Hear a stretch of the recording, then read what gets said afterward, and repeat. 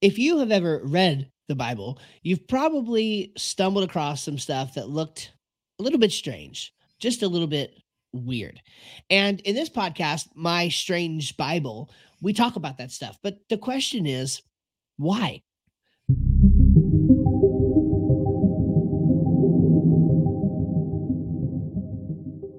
Why focus on the weird stuff? Your pastor on Sunday morning doesn't seem to be talking about it. You probably don't talk about it in Wednesday night small groups.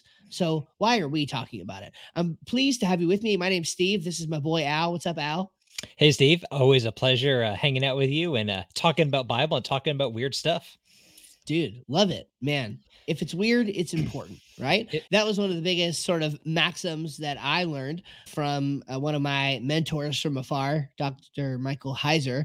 And I really am intrigued by this idea. If you're reading it in the Bible and it seems a little strange, then there might be something to it that should make you pause and slow down and take a little bit deeper look.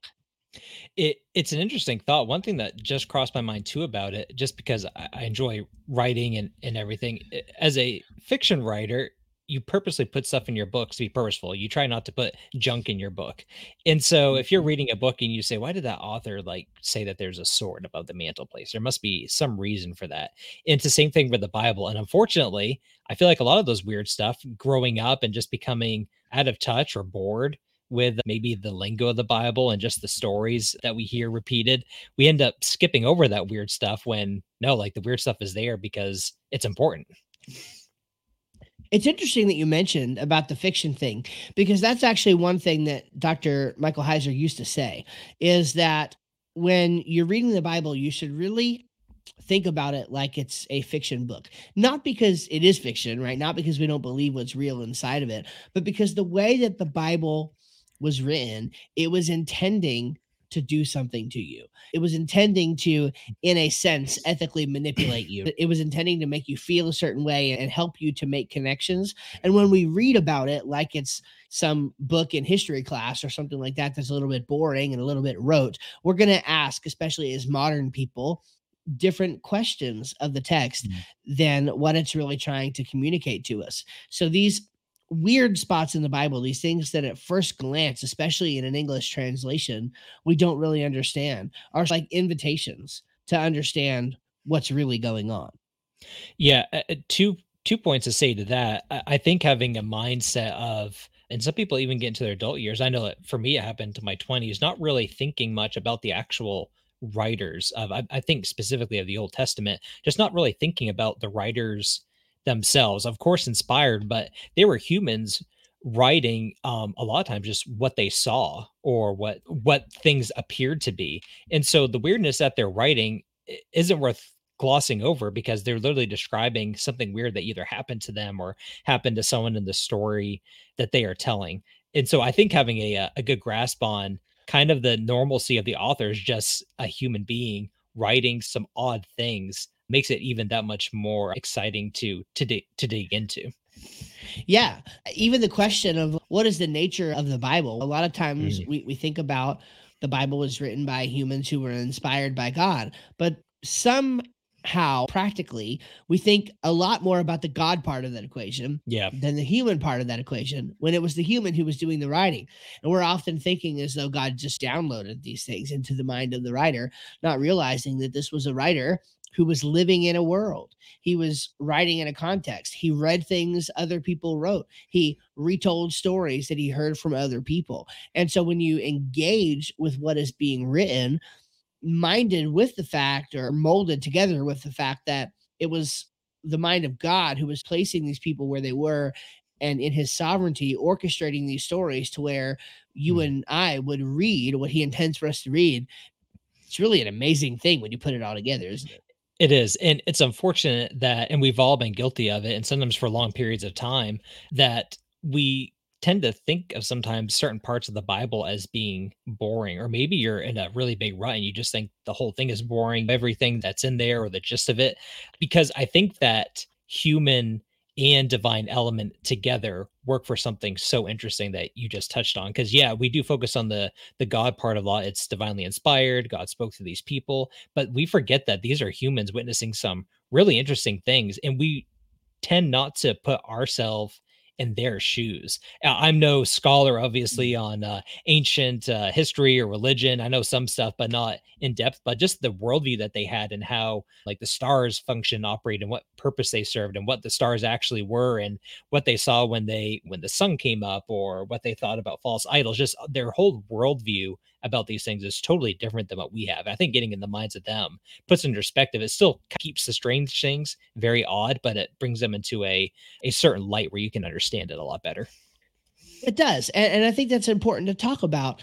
What does it mean, like, when we're talking about the Bible, like, being boring? Like, to me, it's even hard to fathom that, knowing what I know now, but putting myself into the shoes of the Steve who didn't have a context for what some of these things mean in the biblical world. It's you get discouraged.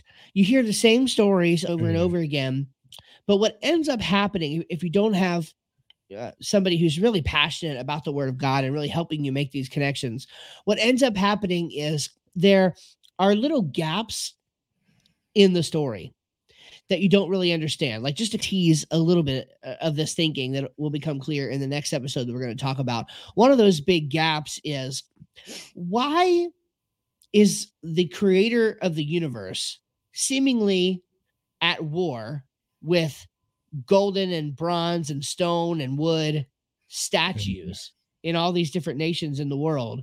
And why are they always fighting over land? Now, just think about that for 2 seconds, the way I put that. And that's one of those things that I would have never verbalized growing up as a Christian and even in my early adult Christian life. But once I had a context for putting it all together, I realized how, like, rote that seemed to me. Like, it made me bored because I didn't understand it. And rather than digging in and seeking to understand what all of that means, for me, it just became, I'll skip over that. It is what it is because it's there, right? I'm reading it, but I'm bored by it. And so I end up with this sort of way of theological thinking where if I want any sort of excitement at all about the Bible, I have to leave the boring stuff like the life of Jesus. God forbid we talk about that and get interested in like eschatology. And I have to look at how there's different numbers in the Bible that do weird things. And I suggest to you that the true strangeness of the Bible is not in different views of eschatology or like being able to apply some weird number cipher to the text. I suggest to you that it's not about those things at all. It's actually about the stuff that's hidden in plain sight that would have been very clear to people living during the time when the Bible was being written, that is not as clear to us. I agree. And again, not to tease it out because it'll be a really fascinating subject to get into. But yeah, we think of the big stories: Jonah being swallowed by the whale, the talking donkey, the sun stopping in the sky. We have these big stories that set on us, but we overlook so often, it happens again and again, worshiping the false idols. And that's just the part where we normalize it so much and we think, that's just stupid. Like, why would you worship something that's just like a thing? And then you just skip over it. And there's just, I'm sure we'll have a plethora of time that we'll talk about. There's just so much information packed into that we just glance over. And yeah, I think that's an excellent point there. Yeah, and the more I engage with the Bible, the more I find it all over. Like I was doing a study in the book of Judges. We're currently going through that in church, and I was tasked with preaching on Judges chapter 4. And I was just so fascinated to find literally the entire gospel story told in the book of Judges, in this weird story where the dude at the end of the story gets a tent peg driven through his head.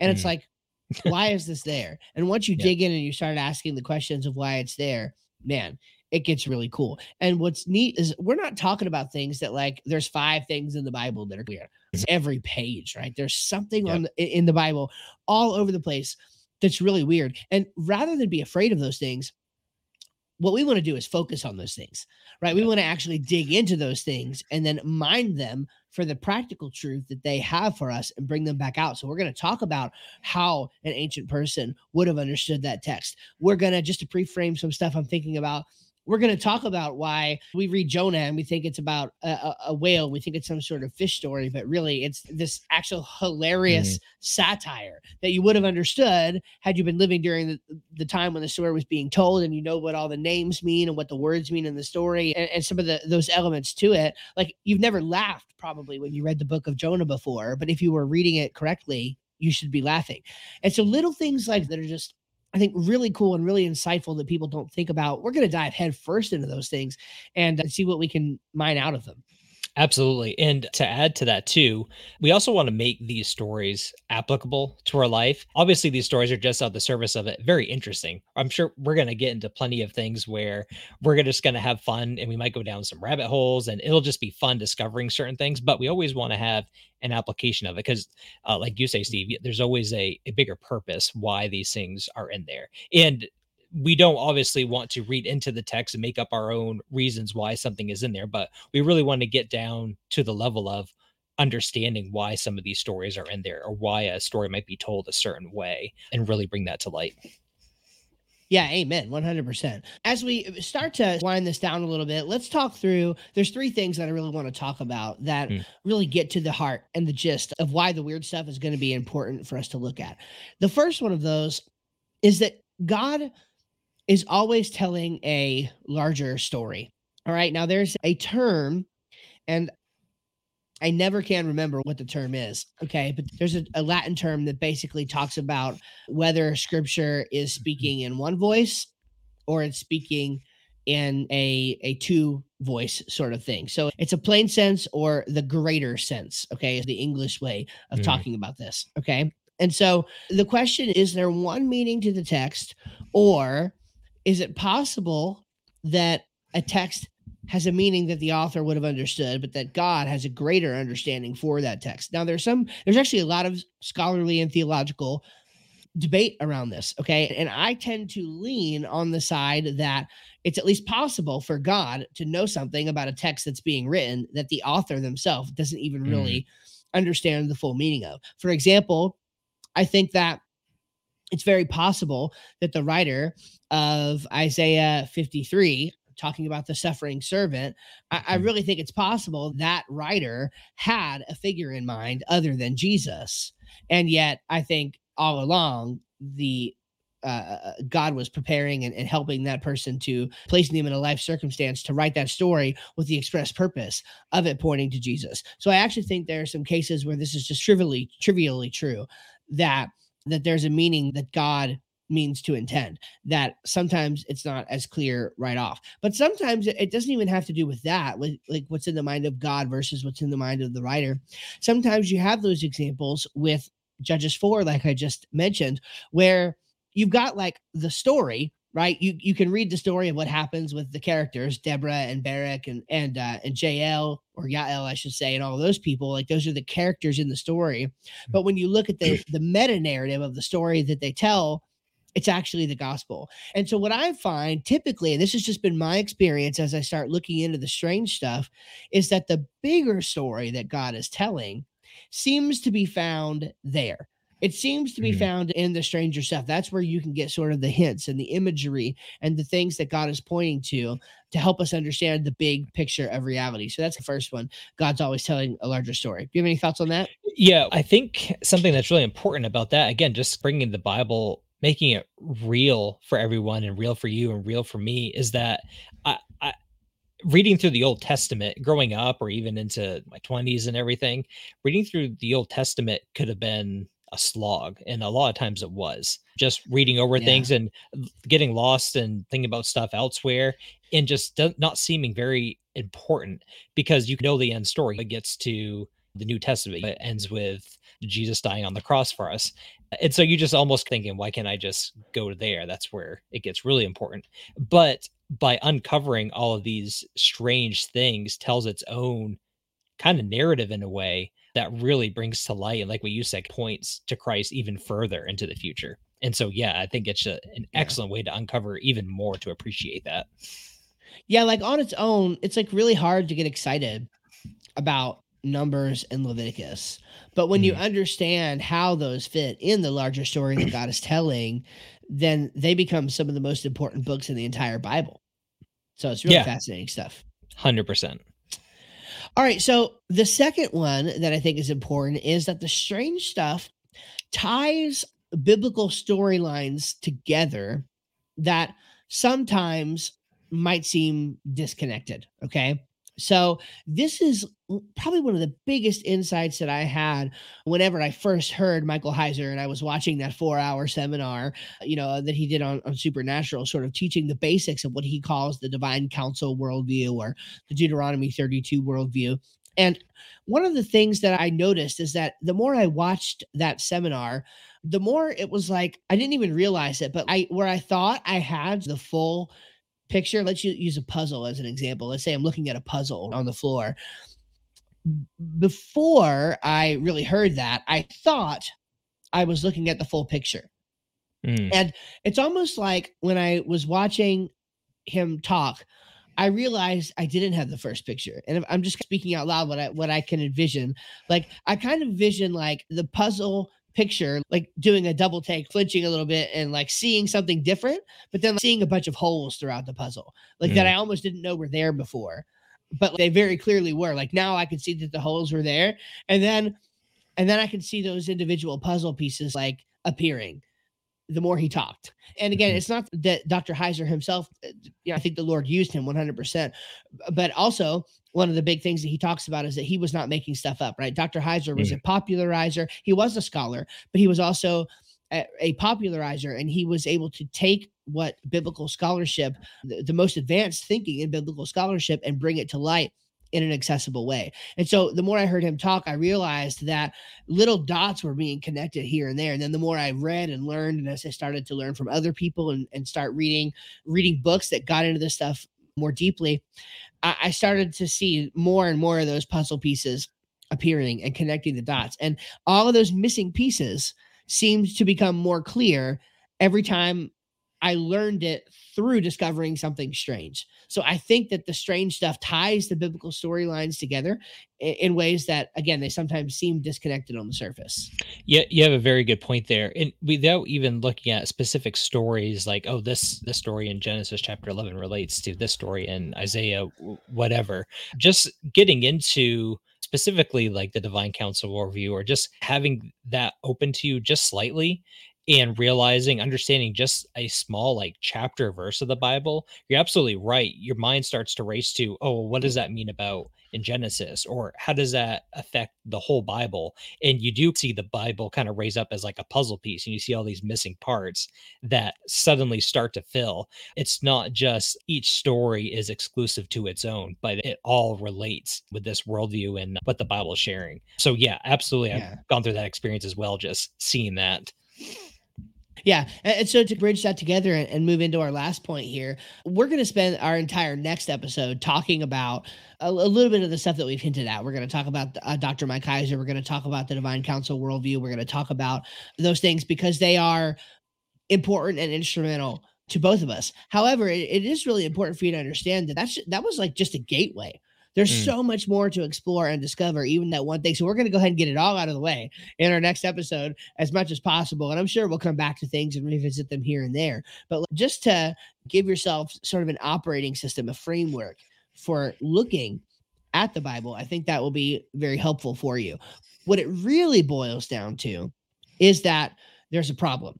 And this is the last thing that I wanted to talk about is that the reason why we're focusing on the strange stuff is to help us demystify three things: time, tradition, and translation. Okay. Really, what we need to do is place ourselves and situate ourselves into the time when the Bible was being written, right? And the fact of the matter is, the Bible was written over a period of almost 2,000 years by many different authors across three different continents. Okay. Like the biblical time scale, like the time when the Bible was being written, is not today's context. It's not the Reformation context. It's not even in the flourishing of the Catholic Church context. All of that stuff is hundreds of years and even thousands of years now after when these stories were being written. So we need to understand the ancient Near Eastern worldview of the Bible and look at these things and talk about what the time separation between then and now, how that affects our thinking, some of the traditions that we have. I know you grew up with lots of traditions. I grew up with lots of traditions. And as I've learned more about the Bible and about Christianity and about God, frankly, I've had to question some of those and reevaluate some of those, re-examine some of those. And then translation. There are some things that as we're just reading the words in an English Bible, we don't really understand what those words mean. You may not know that in Hebrew, there are specific reasons why certain people are named certain things and why certain words are like called certain things. Okay. It's a lot of times it's because of the meaning that it represents. And you would never necessarily know that reading it in English. Whereas if you were an ancient Hebrew or Israelite, like reading it and living in that world, you would know it. So the strange stuff can often help us to ask those deeper questions and penetrate deeper and see what we're looking at. Yeah, 100%. One of the thing that I always think of when it comes to translation is just our understanding of the word versus the meaning is Satan or the Satan, and getting into all of that. It, Yeah. it's it's hard work, to be honest. Like thinking about it, to because we all have our modern, not even worldview, but just our modern English Americanized, or if you're in a different country, just way of thinking about things. And so to Mhm. open up the Bible, even if okay, this spell was written by someone 4,000 years ago. Let's see if I can try to work through that. It's just hard. And it does take a lot of work to you have to think you have to consciously think about this specific writer, what period of time he was living in, what might have been the civilizations doing around him. And but it's fun work Mhm. too, because once something catches on, you understand something, you want to keep digging into it and reaching further. So yeah, demystifying the time, tradition, translations, all excellent things. And I think even with someone, especially like you, Steve, who has been in it for a while, still has to put on like your thinking cap and get into that mindset when going Oh, yeah. back to it. Oh, yeah. I'm reading through Job right now, and it's just Yeah. it's wild. I'm slowing down. I'm reading some of the stuff. I'm trying to understand it. Some of it I'm only understanding for the first time, and it's just I'm learning from a nerdy aspect, but I'm also learning from a sort of more personal aspect too. Mm, And so all of these things are important and will come to light. And I think that focusing on that strange stuff, on that yeah. weird stuff, is going to be the unlock that a lot of you need. So I hope you come along with us on this journey. It's going to be a fun ride, and we're going to talk through some things that you've never considered before. I can guarantee you that. And you might just fall in love with your Bible all over again. That's my hope, anyway.